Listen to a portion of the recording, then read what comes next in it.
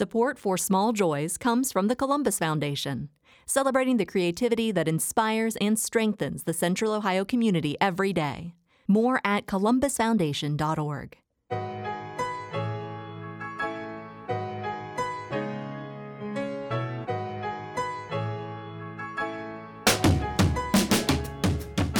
From WSU Public Media, this is Small Joys. I'm Hanif Abdurraqib. For this episode, my guest is Jeff Smith.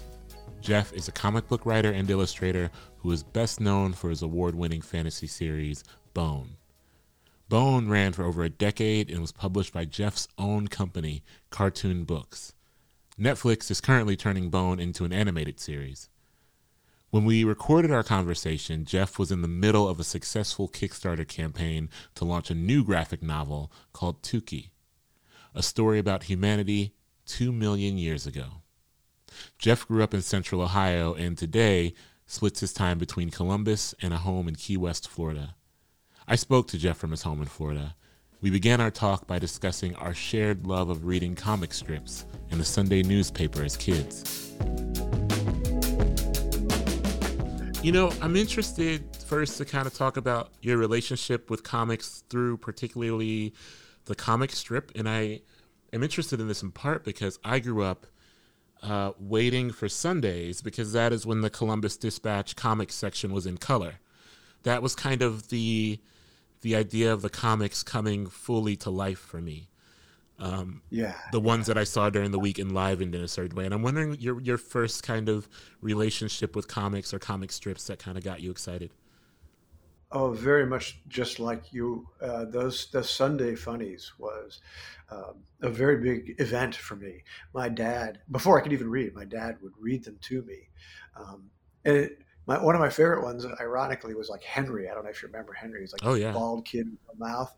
It was a completely wordless comic, but I always loved trying to follow that, through the panels and everything.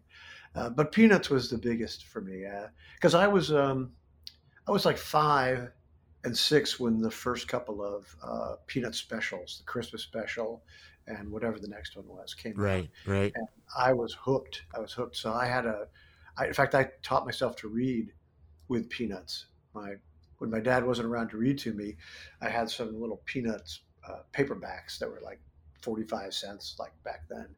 And I still have that copy. I taught myself to read from comics. I mean, is there a comic character that you felt connected to, that you related to, and has that character stayed the same throughout your life, or has it evolved? Well, I don't know. Most characters you are able to slip into them. Like Bugs Bunny captures a side of you that you kind of want to be. You want to be that fast or have magic powers. And I at that age when I was reading Peanuts, I mean Snoopy and Charlie Brown were everything to me. Those characters were talking about things that you couldn't hear anywhere else. Like Charlie Brown going on the playground and being too embarrassed to talk to the little red-haired girl, or just in general when all the other kids humiliated him. Just you saw that look on his face with just the 2 little dot eyes and the squiggly line mouth, and you knew his stomach hurt. You knew exactly what he was feeling, and that was very powerful to me. You just didn't see that on Gilligan's Island or whatever. So comics was where I kind of found some kind of connection to the outside world.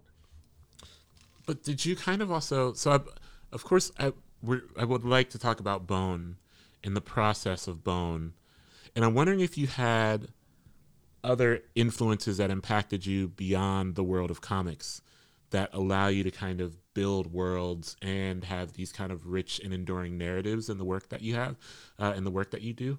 Because it couldn't have just been all comics that you were kind of like, basing your work around or building your work around.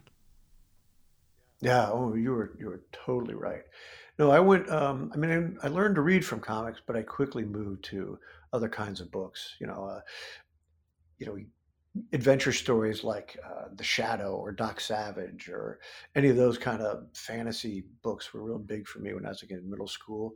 I also really got into classics. I very early on got into like Huckleberry Finn and well, I don't know if you'd consider Sherlock Holmes Oh, classics, but I guess I absolutely. would. Yeah.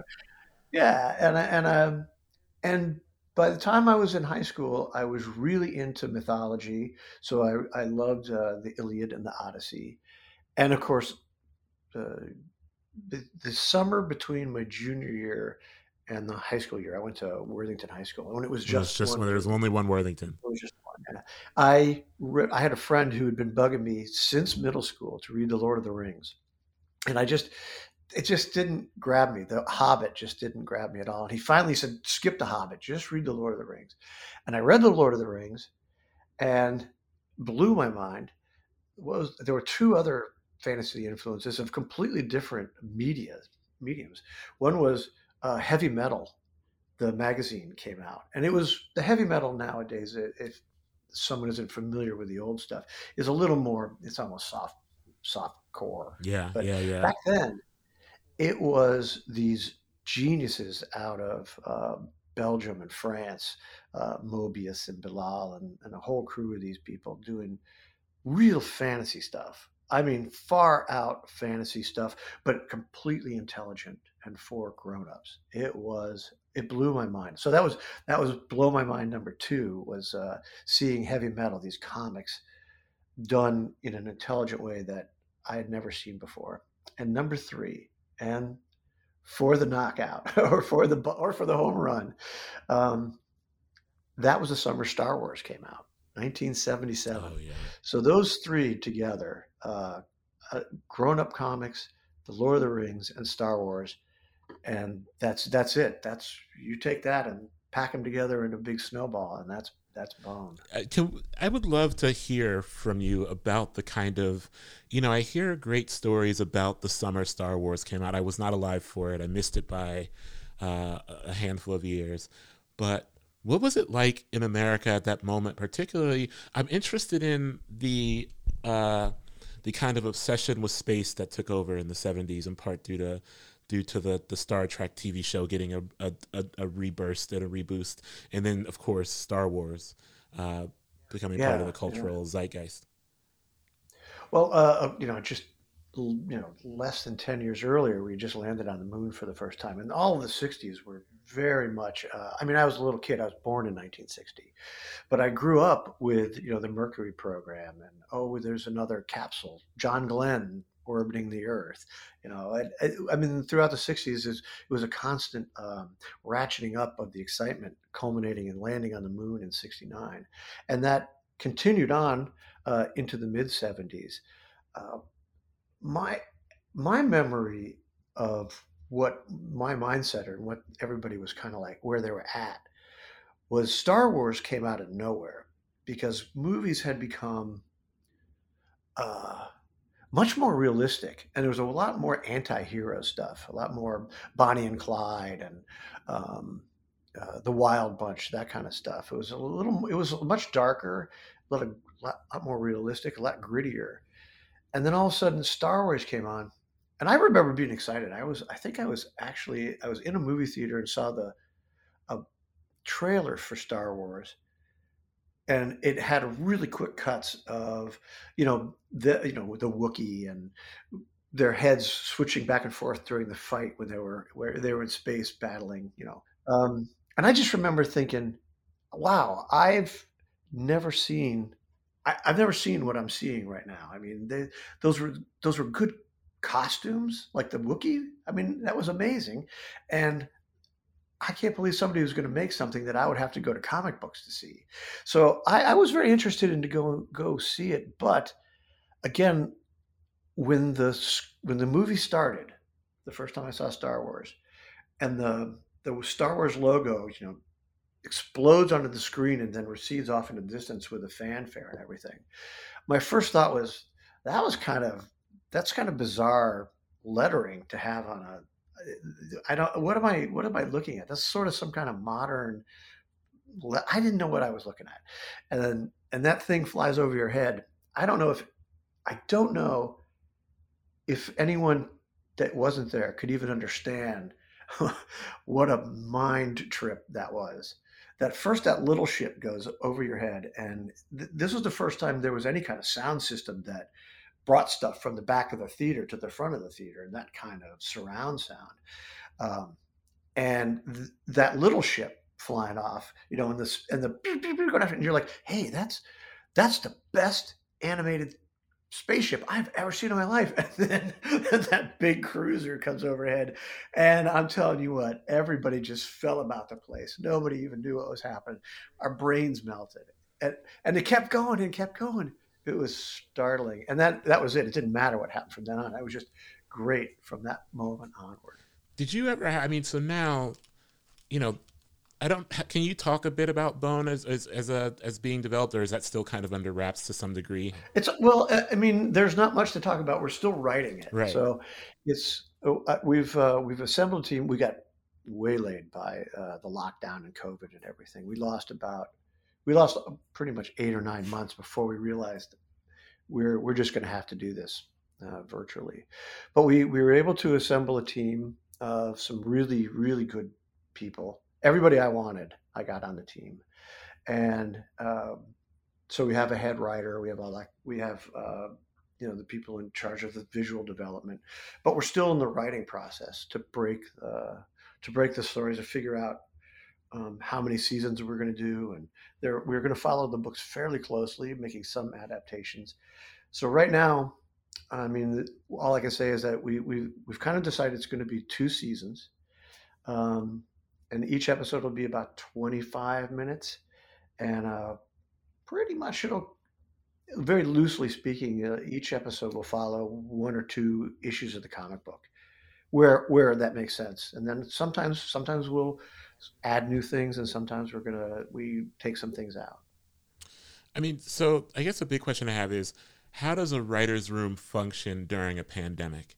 Because there's no, like I've seen how this works, or I've had insights to how this works, but it feels like it requires such an up close kind of physicality, even of ideas. Or in the thing about the virtual spaces, that everyone kind of stumbles over each other talking, or everyone kind of bounces off each other.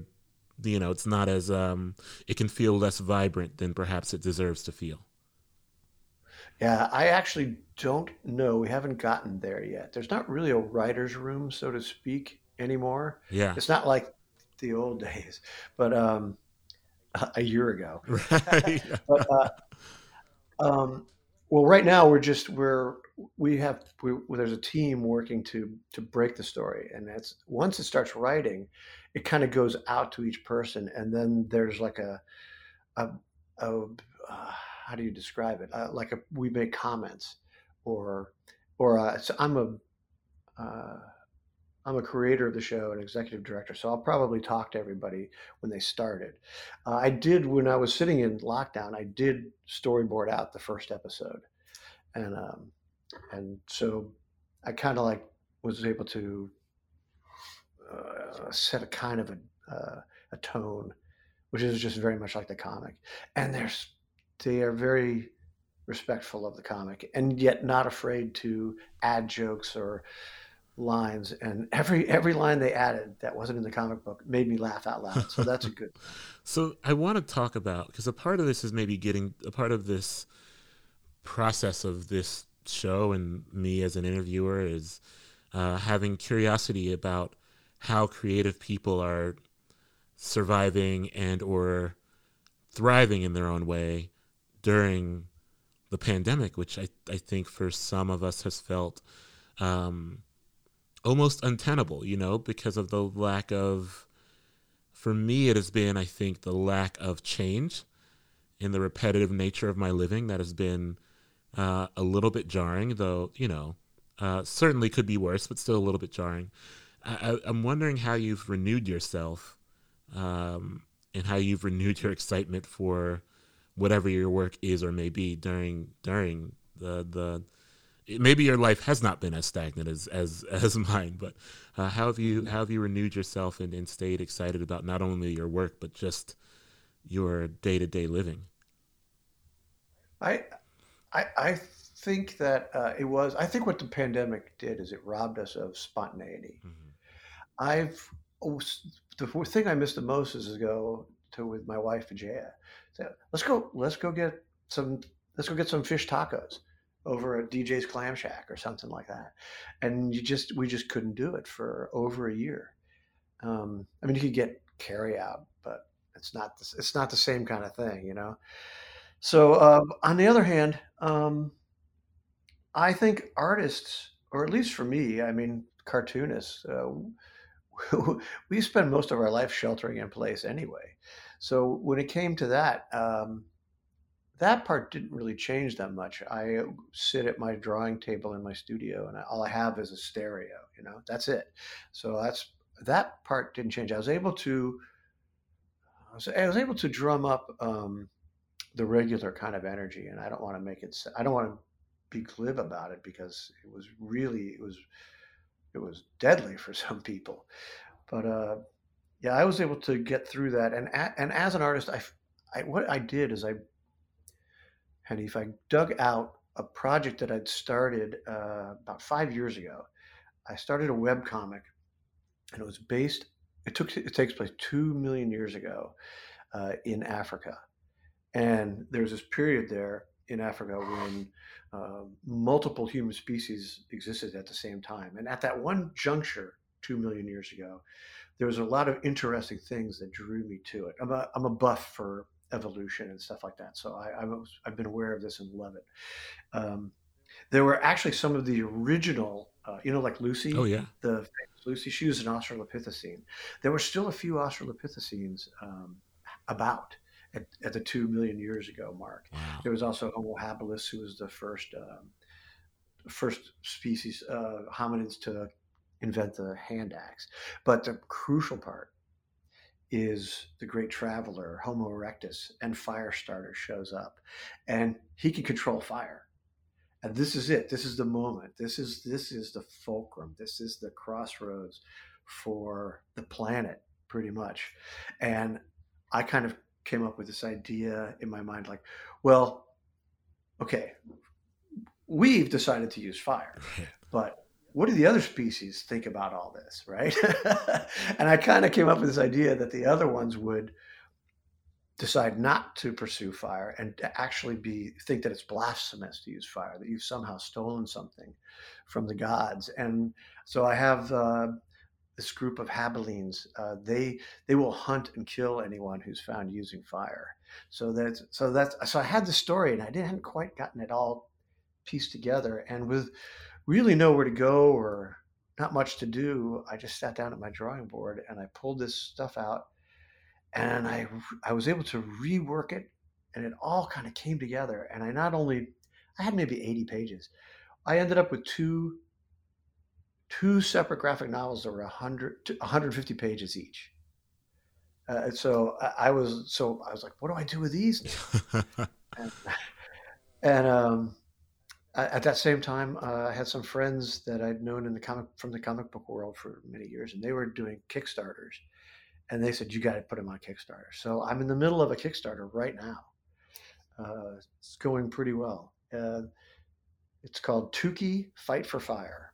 If you ever have any interest. Absolutely, absolutely. I mean, did you go into the First off, I have a question about stereo, but still staying around this. Did you go into the pandemic thinking you were going to create something new? Like when you set out, when you went back to revisit that project, was it just the revisitation that you were interested in, or were you kind of like, I'm going to set out to create something brand new? Well, before the pandemic set in, I was already attempting to like build something out of this idea, but it hadn't really worked, and I wasn't getting much encouragement on it. So no, I wasn't even sure. And when the pandemic hit, to be quite honest, I wasn't thinking I was even going to go back to Tukey. I think I spent the month of March pretty much just drinking. But then after that, I kind of shook it off and pulled the pages back out, and somehow I saw the whole thing completely differently, and there was a real warmth that returned to the story and a mystery, and I was like, oh, it kind of just came back. I was not expecting to do something as new as what I ended up with, and certainly not as much. I want to. You said your desk, you have just a stereo, and so that piques my interest as a music lover. Do you play music on it while you work? Are you someone who needs to work in silence? What's the thing? No, I play it. The only time, I mean, I play it all the time.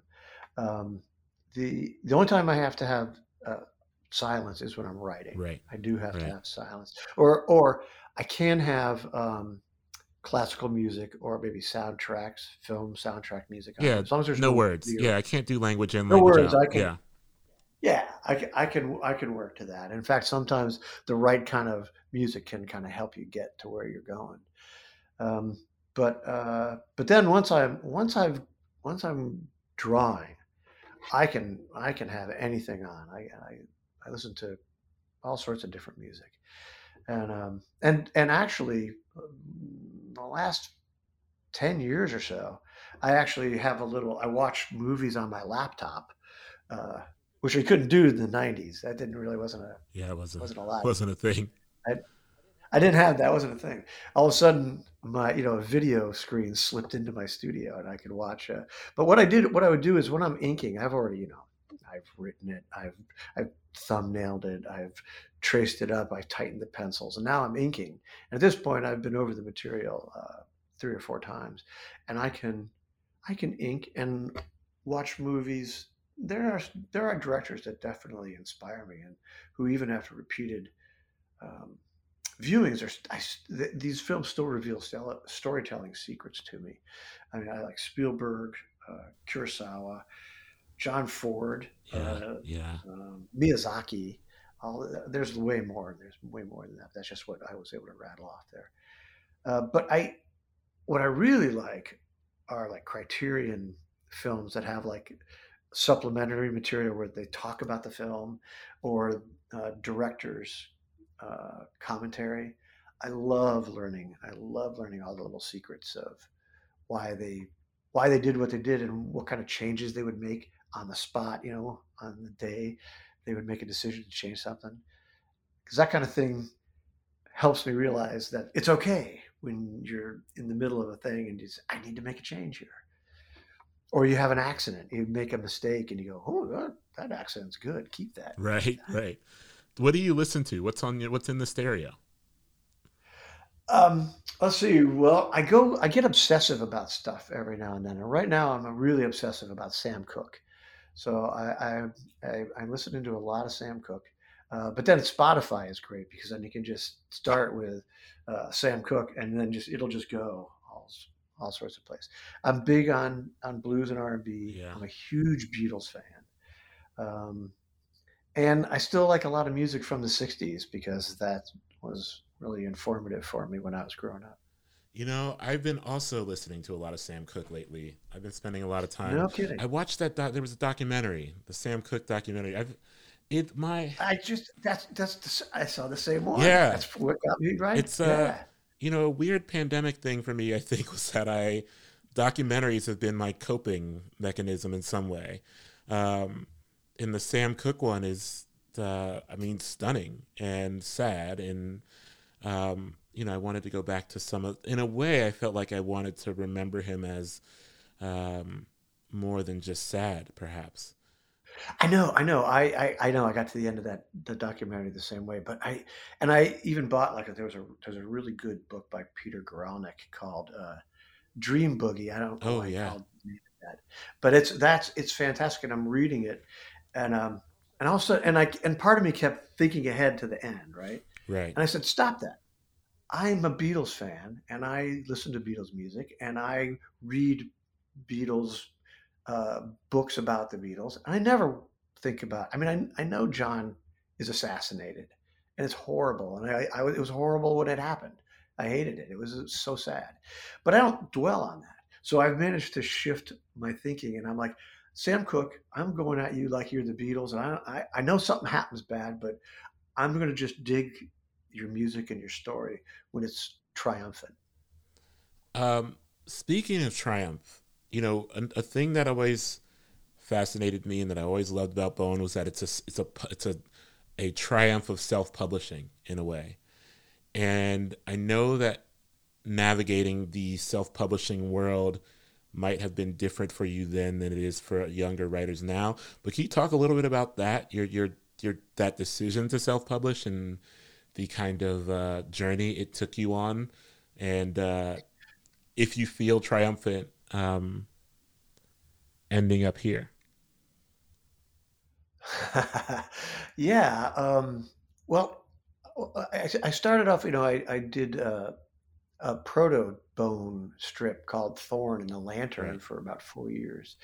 And my goal was to get it syndicated. In fact, I was actually running around New York visiting syndicates like King Features or Tribune Media around the same time that Bill Watterson was shopping Calvin and Hobbes around. But one of my problems was my hero in comic strips was Walt Kelly. This guy, he did Pogo. I loved that strip. Um, and so much about that world that Kelly built and the language he used. I mean, once you cracked the Walt Kelly code, you were swept away on a merry-go-round ride through a Lewis Carroll version of a swamp. It was fascinating, but more significantly for me as a cartoonist was Walt Kelly owned the copyright on his strips. Very few people did. Schultz didn't own the copyright on Peanuts. Watterson didn't own the copyright on Calvin and Hobbes.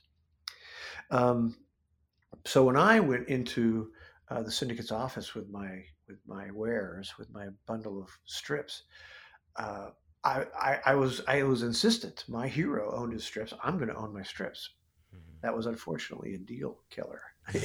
There's no way you're allowed to own your strips. I still thank Walt Kelly to this day because that ended up working out really well for me that I didn't get a deal with the syndicates.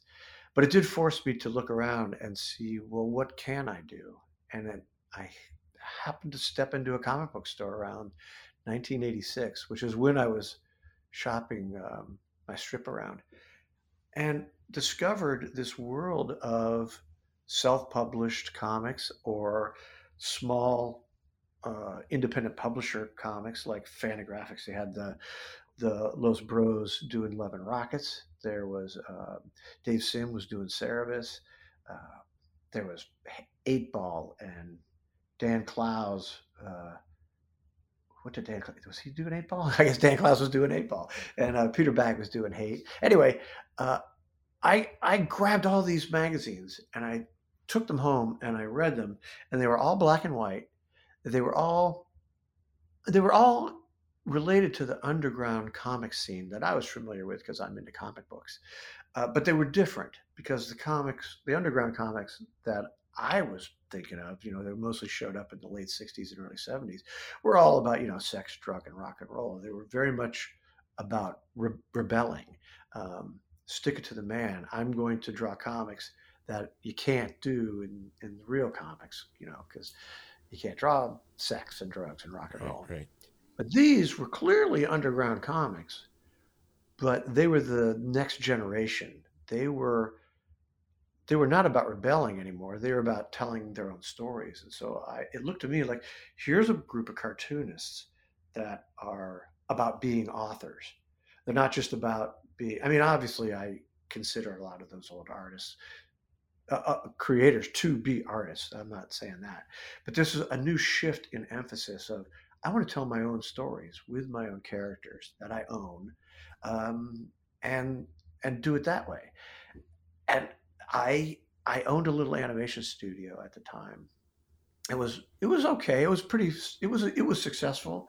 None of us were getting rich, but all of a sudden I went home to talk to my wife Vijaya, and I said, I want to sell the animation studio to my partners. I want to be part of this. What I see happening in comic book stores right now is this new golden age of creativity and comics. Because if you looked around in the comic book store, you saw all the stuff you expect to see, Batman, Spider-Man, and Archie. But then there was all this other stuff, and the talent that you could see in these books was completely off the hooks. It was so much better than Batman and Spider-Man. And I wanted to be a part of that. And with my wife's help, who became my business partner and encouraged me to actually learn how to write a business plan, I actually did join that underground black and white comic scene. Yeah. And I mean, do you have any? It's my last question before we part ways here. Do you have any advice for young? Like Columbus is home to CCAD, and I pop in there sometimes, and I see so many folks who are kind of aspiring to a journey of, self-determination for their work, visual artists and comic artists and all that. Do you have any advice for those folks? Well, as you said, it's a different world than the one I popped into. Back in the early 90s, there were probably 11 different distributors of comics, some of them national, some of them more regional. So that meant there were 11 monthly catalogs that went out to all the comic book stores where they could see your stuff. So if one distributor didn't put you in its catalog, many others would. That was a little easier. On the other hand, there wasn't a lot of support for us. So it wasn't a piece of cake, I can tell you that. We had to get on the road and try to get people to pay attention to us and trust us that we were going to deliver a comic book. I think today, I mostly in the world of comics, there are vehicles like Kickstarter or GoFundMe or Indiegogo that I think are viable places for a young cartoonist to prove that their book has value. Because there's no gatekeepers. There isn't a distributor, or I started to say a syndicate, because there was definitely gatekeepers that would not let me in because I wouldn't play the game the right way. Right. So you can go out there on Kickstarter and get people's attention and prove that you're worth. There's also the web, web comics, digital comics. What are some other ways? As soon as this lockdown's over, Hanif, people have got to get back to gatherings, comic book shows like Comic-Con International in San Diego, or in Columbus, a show that I'm part of that I co-founded with some other people called Cartoon Crossroads Columbus, CXC. That gathering together with everybody from the industry. You've got creators, you've got readers, you've got comic book retailers, you've got journalists and critics all together, and things can happen there. And you can make friends who can tell you the mistakes they've made and support you. That's what I did. And then there's a newer version of that today that I would encourage everybody to just do it. And don't wait for anyone's permission to draw. I love that last bit. That is a perfect place to close out. Jeff Smith, thank you so much for joining me. I can't wait to see what becomes of Bone, and good luck with the process. All right. Thank you, Eddie. It was wonderful talking to you, man.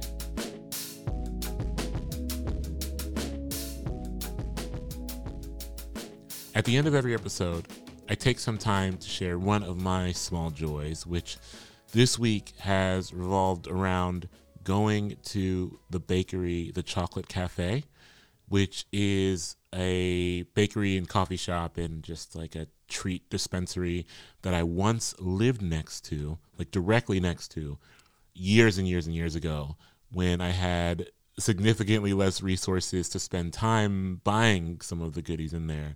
I would often just take my computer and write in there due to the free Wi-Fi. I didn't have Wi-Fi in the apartment I lived in. I couldn't afford it. But I could afford like a little cup. I would get like a cup of hot chocolate, a small one, because it was really inexpensive. And I would nurse it for hours and hours and hours while writing the music reviews that I would get paid very little money to write at the time. And now it's a place that is a little out of the way for me in terms of where I live, but it's a place I love to go. It's a place I love to spend time. And I don't sit and write in there as often, but I always slide through and get treats that I take back to my house and eat very slowly. It feels like this has become a commercial for the Chocolate Cafe, but I do think it's one of my favorite kind of underappreciated spots in the city. It was a place when the pandemic and the lockdown was at its height, and we're still in it now, but I mean, when the pandemic was really impacting businesses, I would often go to the Chocolate Cafe and see how they were hanging on and buy a thing here or there. And so it is good to see them, along with some other places in the city, kind of burst back to life a little bit. And it's a place that is near and dear to my heart, and you might be able to catch me in there sometime this summer if you are out and about.